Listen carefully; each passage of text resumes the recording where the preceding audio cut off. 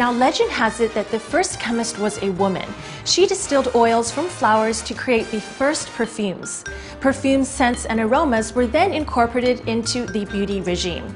I'm Liv, and today, with the help of a very special guest, I'm going to personalize my own perfume.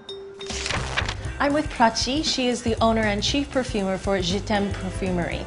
And she's going to teach me a little bit today about how to personalize my own perfume. So can you tell me, what are bespoke perfumes and how popular are they nowadays? They are getting popular nowadays again, and in old time that was the only way perfumes were made. But now people are realizing the importance of a customized fragrance that truly reflects your personality. Can you tell us about how to personalize and make a perfume? So we assess your personality and teach you two quick concepts. Okay. One of them is a fragrance wheel. It defines 5 different categories. Based on your personality, you sort of choose your ingredients here. The other concept that's important is the time diffusion. It's called the perfume pyramid.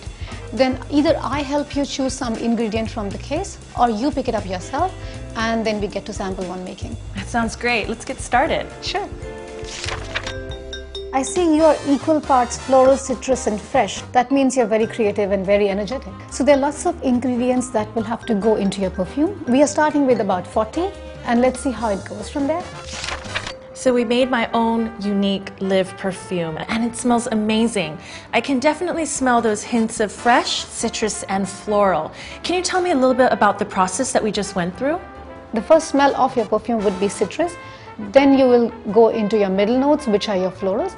And at second day or third day, you will still have some smell left on your dress. That would be your sandalwood. Wow, it's so intricate. Thank you so much for this unique experience. I learned so much, not just about my personality, but about how to make my own unique personal scent.